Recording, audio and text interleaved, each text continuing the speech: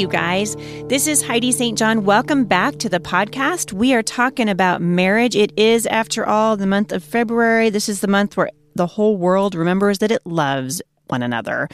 And I want to focus particularly on the marriage relationship. I mean, it's sweet to send Valentines to people and all that, but I want to talk about marriage because, for one thing, marriage is under attack in this country, for sure. And for another thing, marriage is awesome. It's totally awesome. So I'm going to talk about today how you can create a partnership with your spouse that'll go the distance. I told you guys a couple days ago that my husband and I have been married for 25 years. We were very young when we got married. I'll let you do the math. I was 19 when he married me, and he was 21.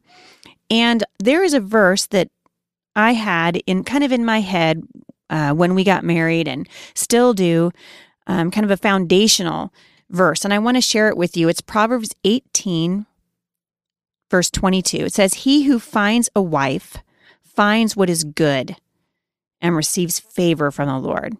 He who finds a wife finds what is good. How you doing at being a good wife? And I'm not talking about, getting dinner on the table and, meeting his needs in the bedroom. I'm talking about that right now, although we will talk about that tomorrow. What I'm talking about right now is, how are you doing at creating a partnership with each other? He who finds a wife finds what is good and receives favor from the Lord. Oh, I love Proverbs. If you skip over to chapter 14, verse 1, it says, "A wise woman builds her home, but with her own hands the foolish one tears hers down." So how can we build a partnership that's going to go the distance? Well, I have a couple of things that I think are essential, absolutely essential to building that partnership, that life. I like to call it entwined living. So entwined living is the opposite of parallel living, which, if you've read my book at all, you know what I'm talking about. If you haven't, go check it out at thebusymom.com. I've written a book called The Busy Homeschool Mom's Guide to Romance. In hindsight, I kind of wished I hadn't named it The Homeschool Mom's Guide to Romance, because it really is about marriage. And it applies whether you're a homeschooling mom or not. But in that book, I talk about the difference between parallel living, where you just, your lives go along like two parallel lines next to each other, and entwined lives where you're actually building something together. I think one of the first things that you need to do as you're creating a partnership that lasts, as you're getting ready to invest in what hopefully is going to be many, many years together and a strong foundation for your family, is to dream together. When Jay and I got married, we had a lot of big ideas about where we would be 25 years down the road into our marriage. And I'm here to tell you right now, we're not anywhere near those dreams that we thought we would have, because we're different people. And I think it's all right that your dreams change, because you're going to change as you grow in relationship with each other. When Jay and I met, he was the lead singer in a band called St. John. They were a Christian rock and roll band, and they were traveling the country and actually even going around the world, sharing the love of Christ through music and watching people get saved and turn their lives over to Jesus Christ. And it was exciting and wonderful. And when we got married, it was still exciting and wonderful. And then we had children, and it was still exciting and wonderful. And the traveling got very burdensome.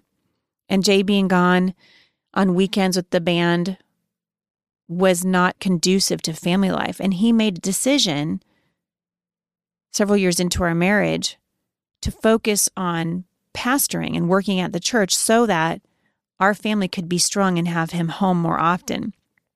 That was a sacrifice on his part.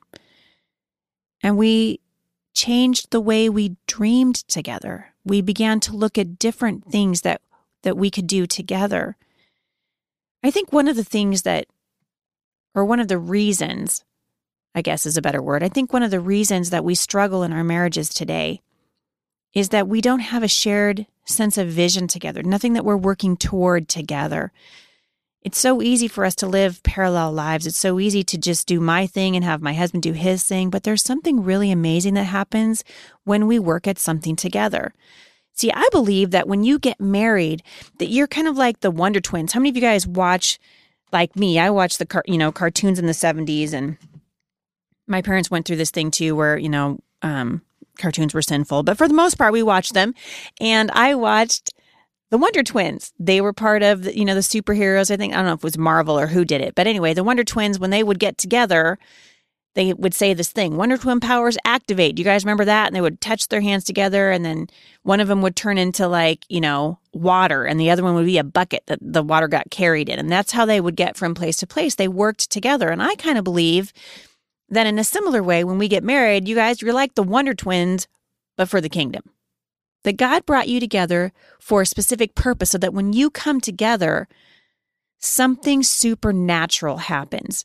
So I want to encourage you to think about what it is, especially if you're feeling disjointed or not cohesive in your marriage. Think about what it is that you both have. What gifts do you bring to the table that you can use for the glory of God, that you could use together, something that you can be excited about? For example, I'm sitting here doing this podcast right now, and my husband is in the other room engineering it. Remember I told you he used to be in a band, and they produced several albums, and he has a lot of experience with soundboards and recording equipment. And so now in this season of our life, we have yet another dream. We're dreaming a different dream. But the thing that stays together, and I think one of the things that made our marriage work so well these 25 plus years, is that we do it together. We create dreams together. We set new goals together. Sometimes we begin again together. Many times in these 26 years, we've failed at things that we try to do together. But there's something to be said for doing it together that really draws you closer to each other. So ask yourself, do I have a shared mission with my husband? Do I have a shared mission with my spouse? Do we have a partnership? Are we working towards something that's going to take us even beyond when our children are grown? That's a hard thing, I think, for moms to hear or to think about, to wrap your head around the idea that someday your kids are going to grow up and leave your house, right? I know it was hard for me when my kids were really little to even conceive of the fact that they would get married and move out, but it's already happening to me. My oldest daughter is married and has a son of her own, and our second daughter, Sierra, is now over the age of 21 and has moved out and moved back in again, and she's a grown woman. And I want to encourage you to be looking past the childbearing years to what God might do with you even beyond those years. Experiences that He will give you that you can share with other people. Maybe it's just something that you are doing in your community. Maybe, women, you see something that your husband is doing at his work that you think, I could actually get involved in that. Or maybe I could host the women, the wives from my husband's place of work at our house. Or maybe there's a shared mission that you guys have at your church or in your community. But really ask the Lord, what is it that you would have us do together for the kingdom? What is it that we can do together to bring glory to the Lord? There are so many opportunities for you to bring glory to the Lord through your marriage. And it's a joyful thing to be able to do it that way. I mean, I could tell you stories that would just, make you fall on the floor laughing of all the things that Jay and I have done, many of them which haven't worked and many of them that have, but the memories that we have of trying to do it together and of setting out on that journey together have strengthened our marriage. So ask the Lord to really help you strengthen your marriage. Before we end today, I really want to say thank you again to our sponsor, which is 5 in a Row, and you can find them at 5 in a Row, spelled exactly like it sounds, 5inarow.com. If you are a homeschool mom, particularly if you have young ones and you're just starting out, I wish I had started out. I wish my husband and I had known about 5 in a Row all those years ago when we started homeschooling, but it's fantastic curriculum to bring books to life for your children and use an integrated unit study approach to homeschooling. So I hope you'll check them out. We can't bring a podcast to you without having a sponsor, and they have generously sponsored this series on marriage. And so I want to thank them and send you guys trucking on over to 5 in a Row. Be sure that you take this opportunity also, if you have not subscribed to the blog or to the podcast, and hop on over to thebusymom.com and click subscribe. We have so many more things that are coming up that I'm excited to share with you. And we will be coming back, or I will be, actually we, because my husband is engineering this podcast. We'll be back again next week when we're going to start talking about intimacy in marriage. It's something I'm passionate about, and I want you to be passionate about it too, because it should be one of the best things about your marriage. So join me again for the next episode of the Busy Mom Podcast, and we are going to talk about sex in marriage. I'll see you then. For more encouragement, visit me online at thebusymom.com.